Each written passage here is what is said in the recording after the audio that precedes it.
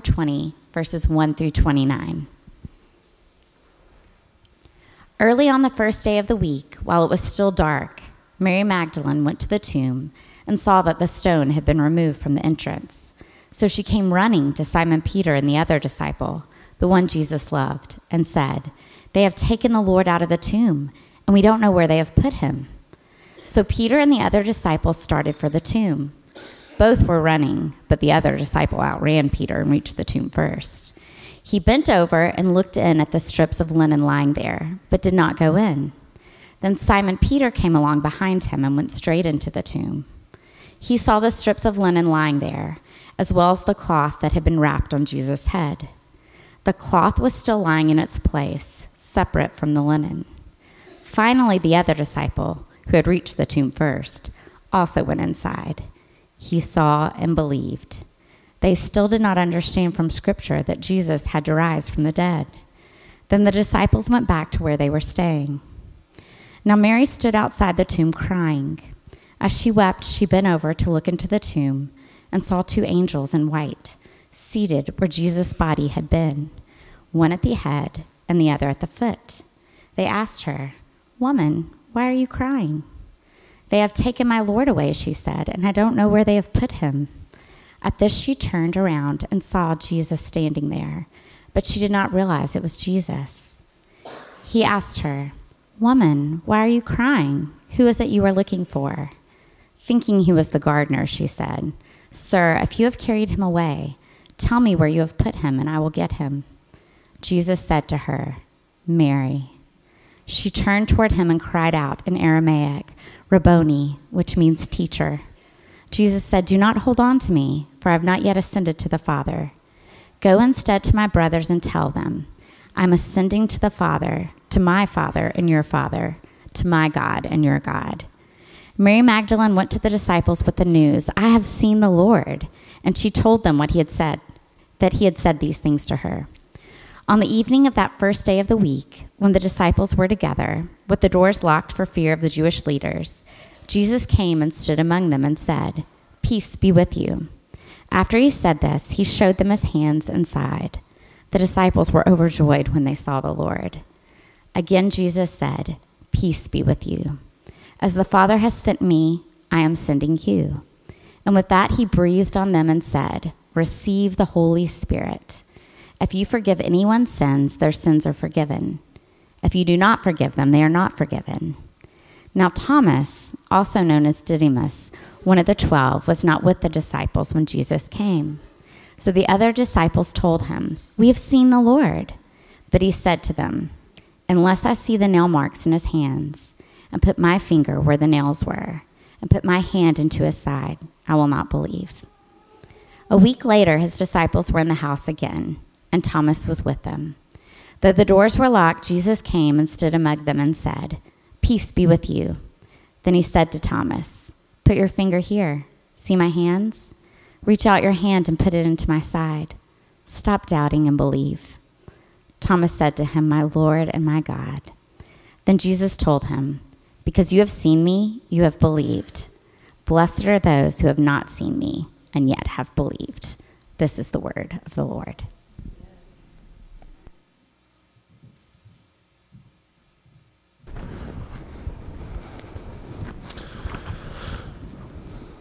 Well, good morning, everyone. Love being together with you today. What a beautiful day. So I'm going to say something. I feel like I'm not going out on a limb by saying this, but I like to say this. I feel like this is my evaluation of our culture, but we as a people and culture love new things. I feel like that's correct. I feel like it's an adequate kind of assessment of culture. We love the smell of a new car. We love new technology. I mean, why else do we need to get a new iPhone every year? I mean, they're basically the same thing every year, except maybe they got rid of the home button, which I hate. But I still got to get a new one. I hate the fact they got to get rid of the home button, yet I still got a new one that got rid of the home button. I don't know. It's basically the same phone. Maybe the camera's a little better, but we always get the new things. We love the newer and better things. And that's how technology thrives. Our markets thrive because of this. Maybe our fear of dying or of being finished drives us to constantly look for new. Maybe we love the idea of new because we love starting over again.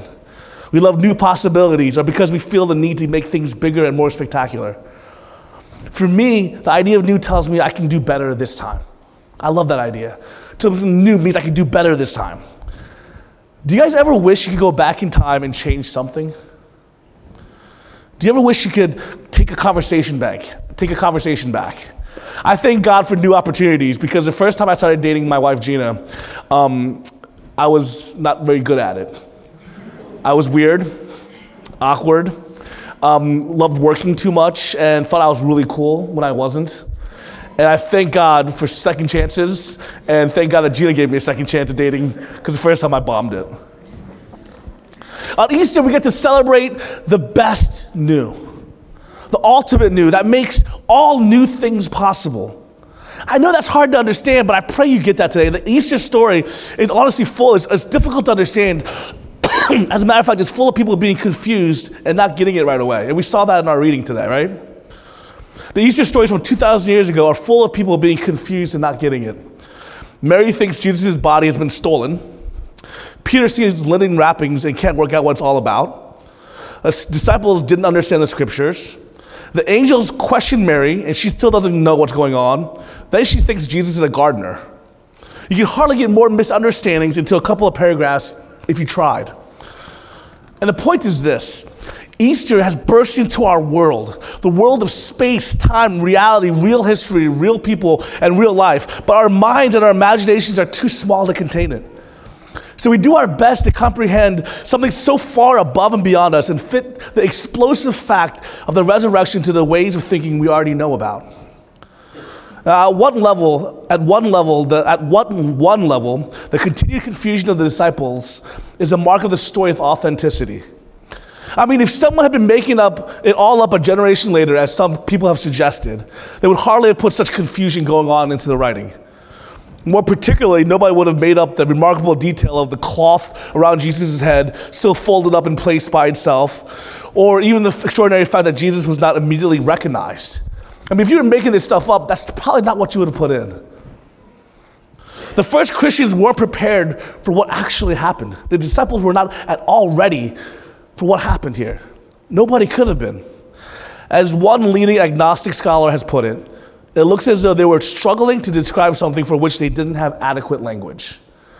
It was as if the early Christians, the disciples, were struggling to come up with language for I have no idea what happened here. This is crazy. The resurrection, Jesus is alive, blah. And it shows the authenticity of the story. And being confused about the resurrection isn't confined to the first century. Ever since then, people have tried to squash the Easter message into conventional boxes. It just won't fit in. N.T. Wright shared about an article in the Times on Good Friday, 2008. Here's the quote, or here's what N.T. Wright says. And it's up there as you follow along. In an article entitled Universal Truths, the writer suggested that everyone can sign on the dotted line of the Easter message. Good Friday, the author wrote, commemorates sacrifice, the giving of oneself as a martyr for the love of others. So Easter is the achievement of victory through suffering. These are universal spiritual truths. And the more interaction acquaints those of different faiths with the beliefs of others, the clearer is the common acceptance of these truths. So in conclusion, the Easter message draws the devout together, presumably the devout of all religions. From suffering, goodness can triumph. Death is not final. And then the writer offers a grand and woefully misleading last sentence. That is what all faiths in Britain can proclaim and where they can come together this weekend. Well, I'm sorry, but no. Of course, we must work to find common ground and common purpose with other faiths and none. These things matter enormously. But you don't achieve anything by downgrading the unique message of Easter. Is it some sort of generalized half-truth that out of suffering comes goodness? Honestly, even that concept is hard to believe in this world, isn't it? No, we're talking about something unique that happened one time in the fullness of time.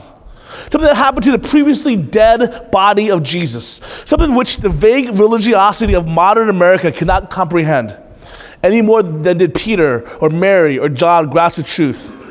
Easter is what it is because Jesus' crucifixion is a central event of world history. The moment towards which everything was rushing and from which everything new emerges. This means that with the death and resurrection of Jesus, a shockwave has rattled through the world. So that despite appearances, the world is in fact a completely different place.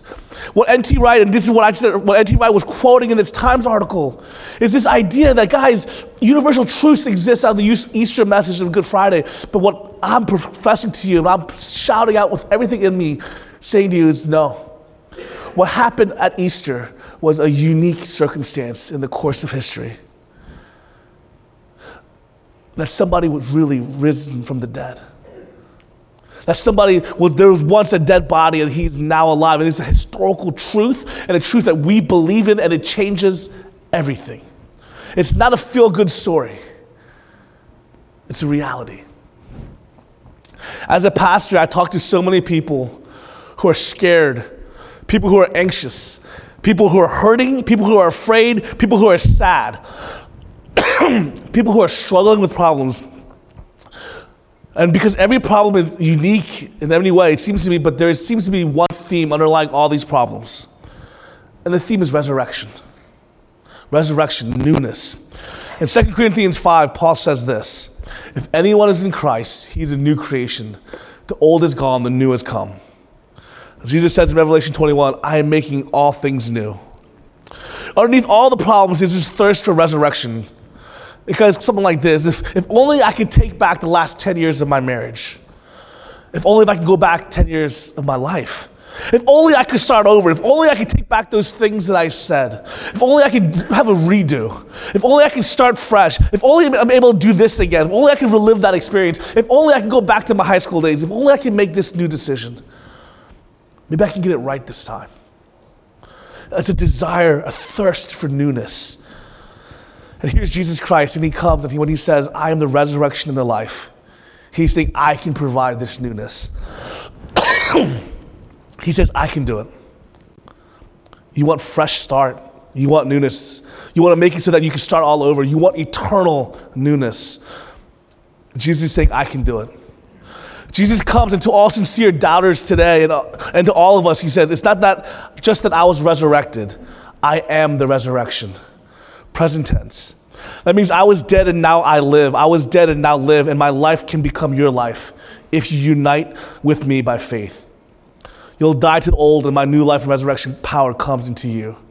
You see, in this passage we're looking at, it shows how Jesus Christ comes after this resurrection with arms full of newness. I don't get why we do Christmas as a type of gift sharing. Right? That's what Christmas is known for. For those of you guys who don't know, in America, Christmas is a time where you buy gifts for each other. And this is kind of like a normal, traditional thing. But I don't understand it, because I always wondered, if Christmas was Jesus' birthday, how come we get gifts for each other? Right? That doesn't make sense. You should be like getting gifts for Jesus. Thank you very much.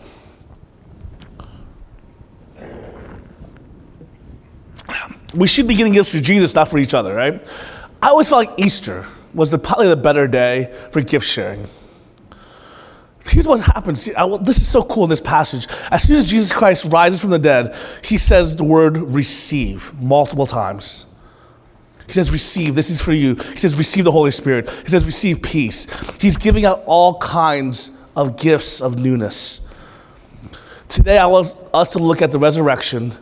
I want us to look at it and see all the things that Christ has given us personally through his resurrection, personally through this newness.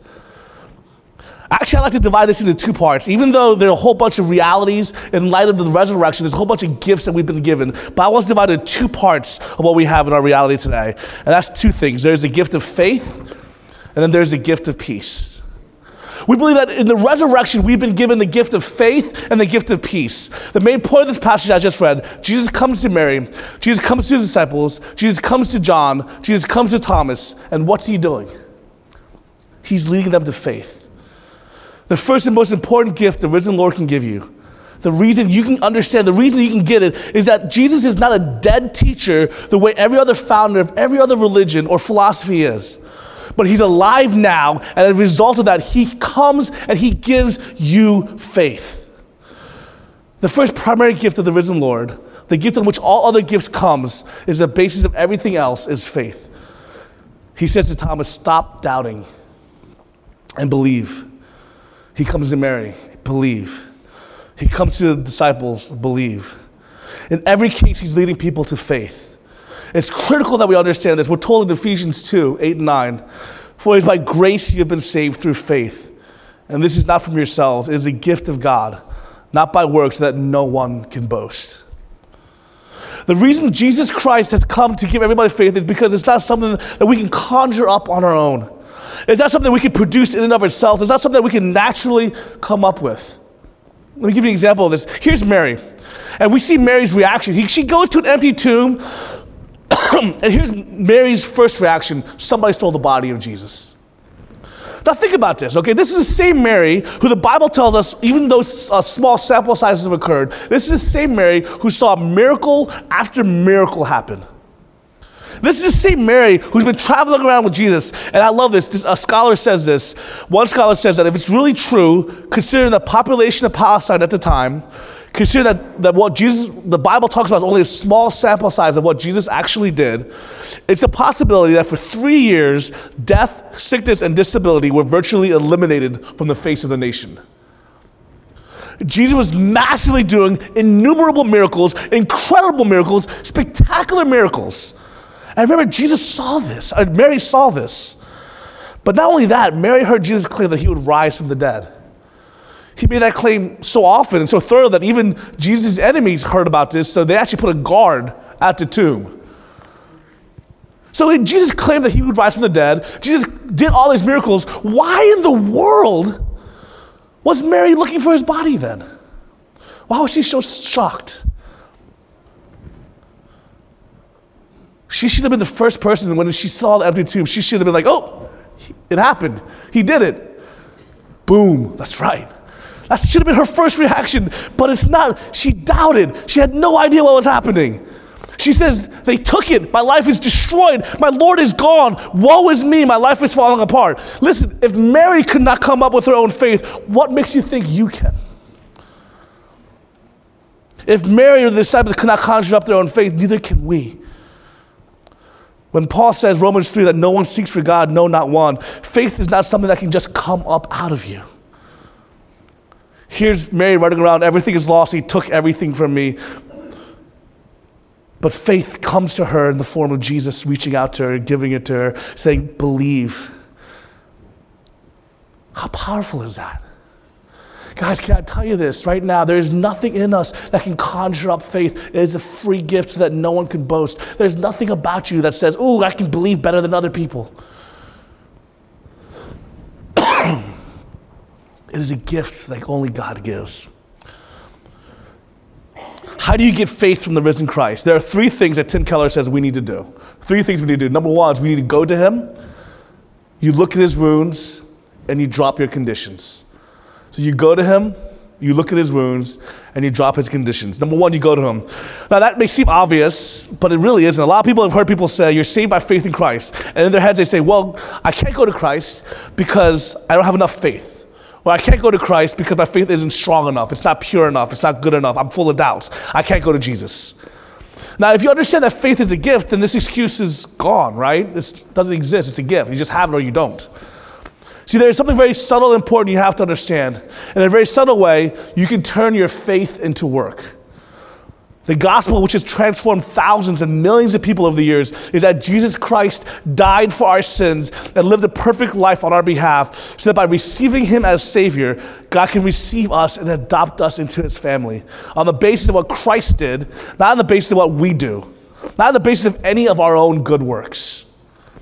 Or can I put it to you another way? The determining factor in your relationship to God is not your past, but Christ's past. Not your record, but Christ's record. That's the gospel. But it's very possible for you to say, that's right. Okay, I have to have faith, but my faith is weak. My faith is not good enough. I don't feel worthy to go to him. And then you've turned your faith into a work. You feel like unless I have enough faith, I'm not worthy. And there you are back to negating the gospel, trying to earn your salvation through having enough faith or strong enough faith. Faith is going to Jesus and saying, Lord, I know I'm full of doubts. I need your help even to believe. The minute you do that, you have believed and you received his gift of faith. I need your forgiveness. I need your help. I am helpless. Even my faith isn't good enough for salvation. And that minute you have gone to him, you believed enough to be saved. Can you do that? For those of you who feel that you've turned so far away, you've run so far away from God, you have this kind of false lie that has been placed upon you that you have to look a certain way, act a certain way, be a certain way before God can accept you. There are some of you who maybe come into church today and you're like, ooh, I haven't been struck down by lightning.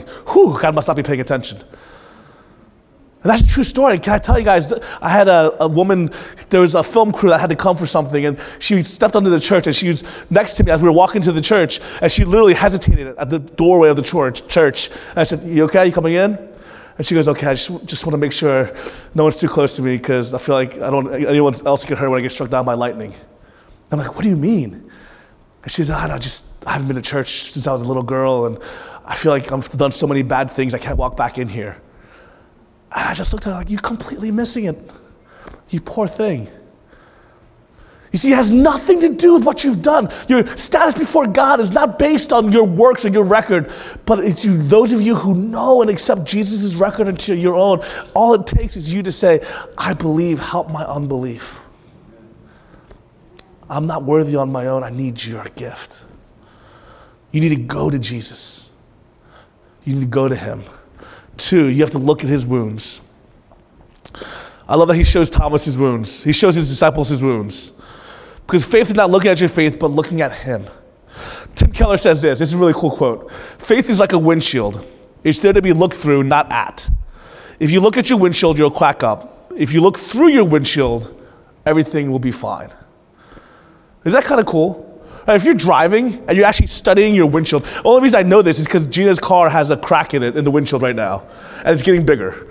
And I'm like, it started off really small. It's getting a little bigger and bigger, right? But if I'm driving and I look at that crack in the windshield, that's all I see. And I don't see what I need to see when I'm driving, right? A windshield's not meant to be looked at, is it? It's meant to be looked through. It's how you see the rest of the world. It's how you understand math and science. It's how you understand beauty and justice. It's how you understand love. It's how you understand the world and nature through the windshield of faith, through the lens of faith. Faith is saying, my Lord and my God, I see your wounds are enough for me. I see that because of your wounds, I can be accepted. Your wounds are enough. You go to him, you look at his wounds, you look at the wounds, and through faith believe that those wounds were enough to earn your salvation, to carry the weight of your salvation. And then 3, you have to drop your conditions. Faith is not a psychological certainty. Faith is a coming and saying, I need you, and I drop my conditions. What does that mean? Do you notice how Thomas had all these conditions? Thomas had these, he says, what were they? He says, if I could put my hand in his side, if I could put, which is kind of gross anyway. Like, why would you say that, Thomas? Obviously because he didn't believe. You wouldn't say something that gross anyway. Put my hand in his side, touch the hole where his nails went. That's just gross. Jesus shows up and he says, stop doubting and believe. Your condition. Do you notice he says, put your finger here, see my hands, reach out your hand, put it on my side. That's what Jesus says to Thomas. Does it say Thomas went and did it? No, it doesn't. He didn't touch him. He said, my Lord and my God was Thomas. As soon as Jesus said, you can do this if you want, Thomas, you can come and touch. And Thomas doesn't do it. He doesn't touch.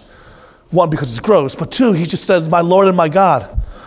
Right there, Thomas dropped his conditions on the spot. Some of us have gone to him and we've also looked at his wounds, but we're saying, if I give myself to you, if you put something in my life that's missing, if you'll take something out of my life, if you'll get rid of this, or if you give me through this, if you give me this, if you give me that. Friends, you cannot bargain with someone like Jesus. When Jesus himself says, look at the holes and nails in me, what he's saying is, I gave myself utterly for you. Now, how can you come to grips with somebody who has given himself utterly for you without giving yourself utterly back? There's no other way to come to grips with a person like that. Your ifs show that you want to bargain, that you don't want to put your entire life out there, which is what God demands. If you want faith, don't you see there are no excuses? If you don't have to sit back and say, I have to clean up my life first. I don't have to have enough faith first. All excuses drop at your feet. Go to him and say, Lord, I'm helpless. I need your forgiveness.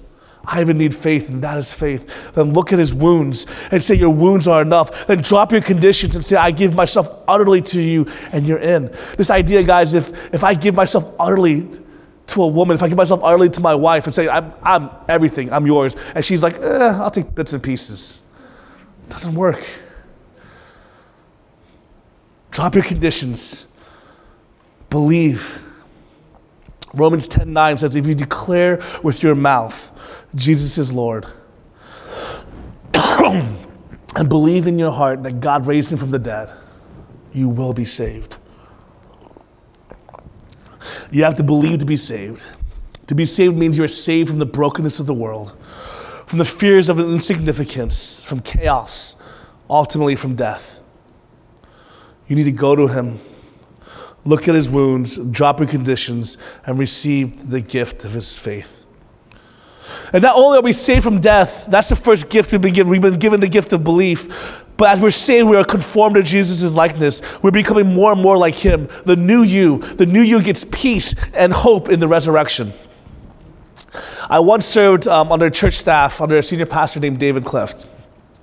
And it was a great time of ministry. In particular, he taught me a lesson that I'll never forget.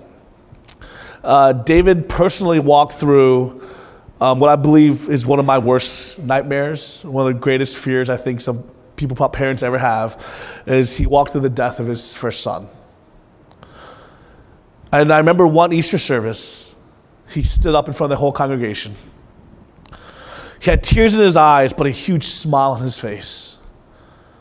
And he said, "Thank you, God, that Christ is risen from the dead. Otherwise, I have no hope."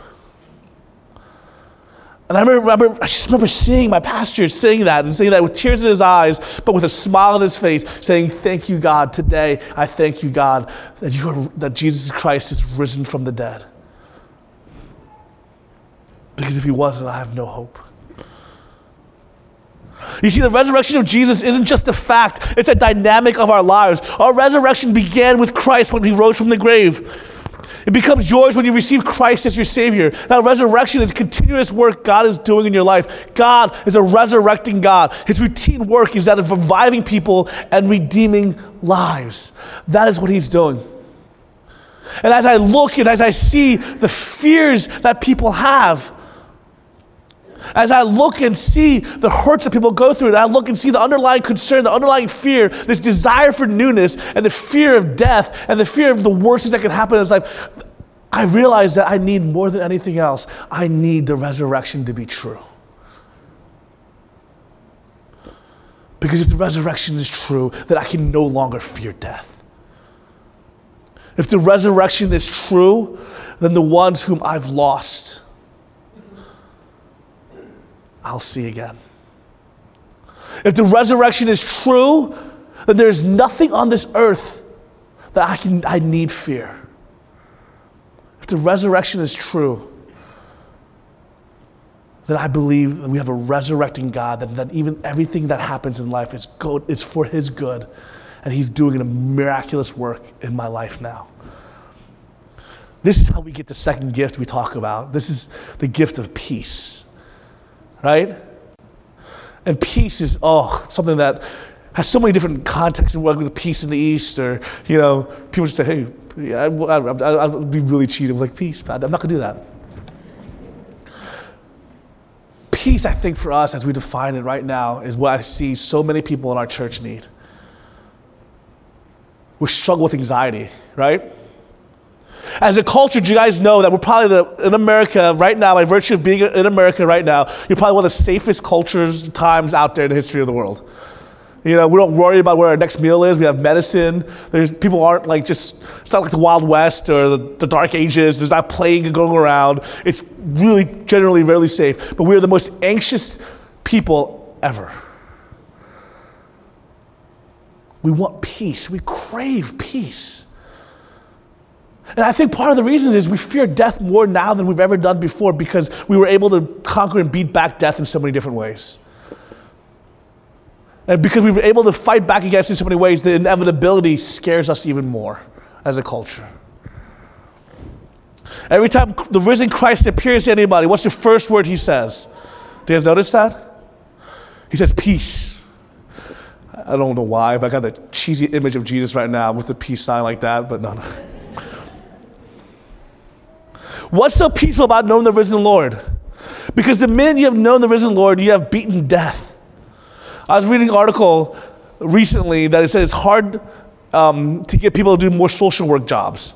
And I found this to be very true. I know a lot of social workers here, and social workers are way underpaid and their work is really, really hard.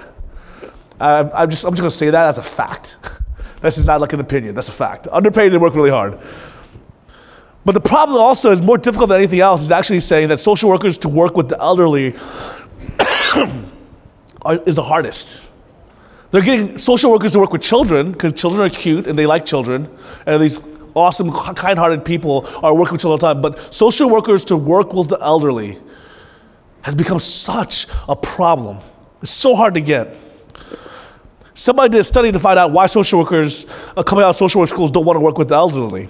And the main problem is that folks often don't want to be confronted or facing and that reminded of death that often. Do you guys know what a midlife crisis is? I just discovered this, by the way. I discovered what a midlife crisis is. G and I bought a convertible.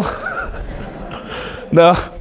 I actually did not know what the age of, because I was curious the other day. I typed in, when does a midlife crisis happen? I was curious. I was just like, I don't know. I was like, is it time? I don't know. And so it's like, if the average age is like 70 something, I'm like, oh, I need to, like the life expectancy is 78, I'm saying, what's midlife? I was trying to do the math. But people have midlife crisis when you finally realize, I'm gonna die someday, and what have I done? Right, isn't that what kind of the root and the heart of a midlife crisis is? Jesus says peace. Because a Christian knows, because of the resurrection, that the worst thing that could possibly happen to you is the best thing. I'll say that again. What's the worst thing that can happen to you?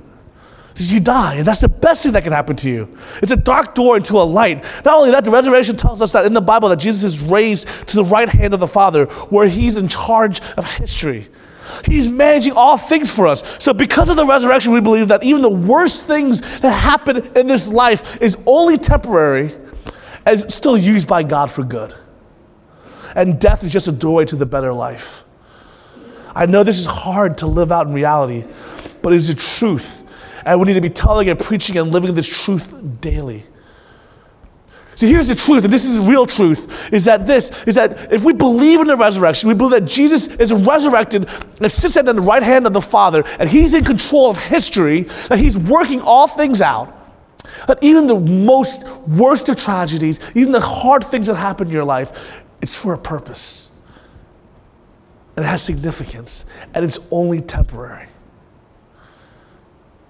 And the worst thing that we can think of, the worst thing that we're most fearful of, which is death, leads to glory. Do you guys hear that? I know this is a hard concept to understand. It's even harder to flesh out. It's even harder to live out every day. But Isaiah 41 says this, 41:10, so do not fear, for I am with you. Do not be dismayed, for I am your God. I will strengthen you and help you. I'll uphold you with my righteous right hand. This promise given to the people of Israel is ours as well. We have peace in light of all circumstances because Jesus is risen from the dead. So death, where is your sting? Stress and anxiety have no place here and here.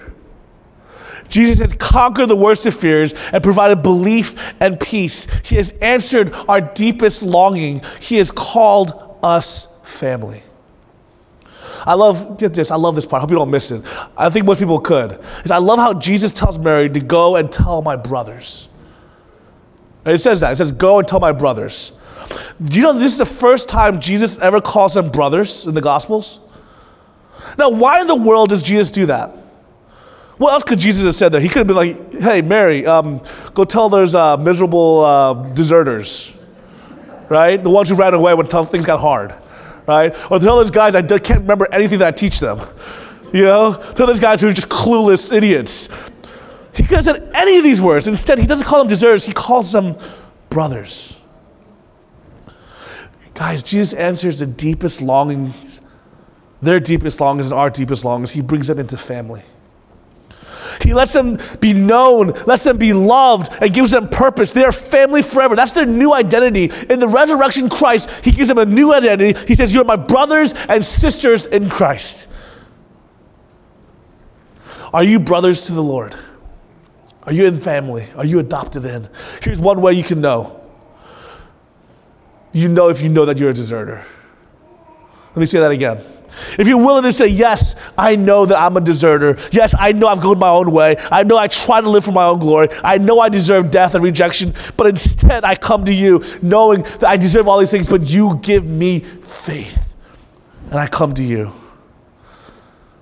Until you admit you're a deserter, you can't be a brother. But then if you come, and you can come today, if you come and you see his wounds and know that they were enough. If you come today and you see his wounds and know that they're enough, and then you drop your conditions and say, I believe in you. I trust in you. I need you. That's all you need.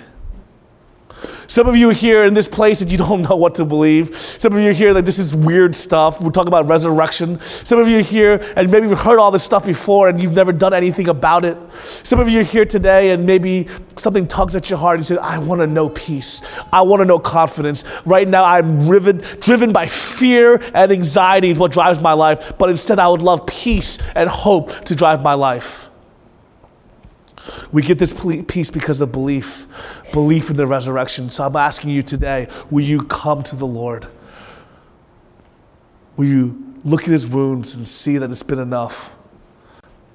Will you drop your conditions and will you choose to believe? And I like the word choose to believe.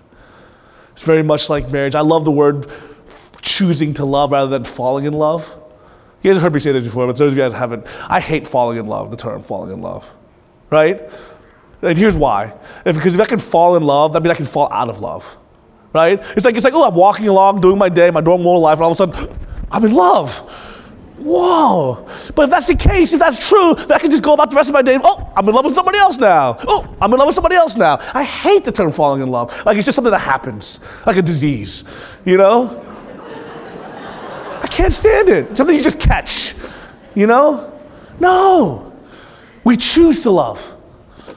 So I say walking along your life and I'm like, no, I choose to love her. And love means sacrifice. Love is intentional. Love is a verb. Love is an action. Love is all this stuff. So I choose to love her. And when I get married and I say I will love her for the rest of my life, it's because I can trust in the fact that I'm choosing to, not because I fell into. Does that make sense? What we're saying is, do you choose to believe? Will you say that I'm a deserter and I need Jesus? Not my own work, not my own ability, but what Jesus did. Will you choose to believe? And can I tell you that when you do, the freedom and the peace that comes with when you believe in the resurrection, when it's real to you, when it's reality to you, changes everything. Let's pray.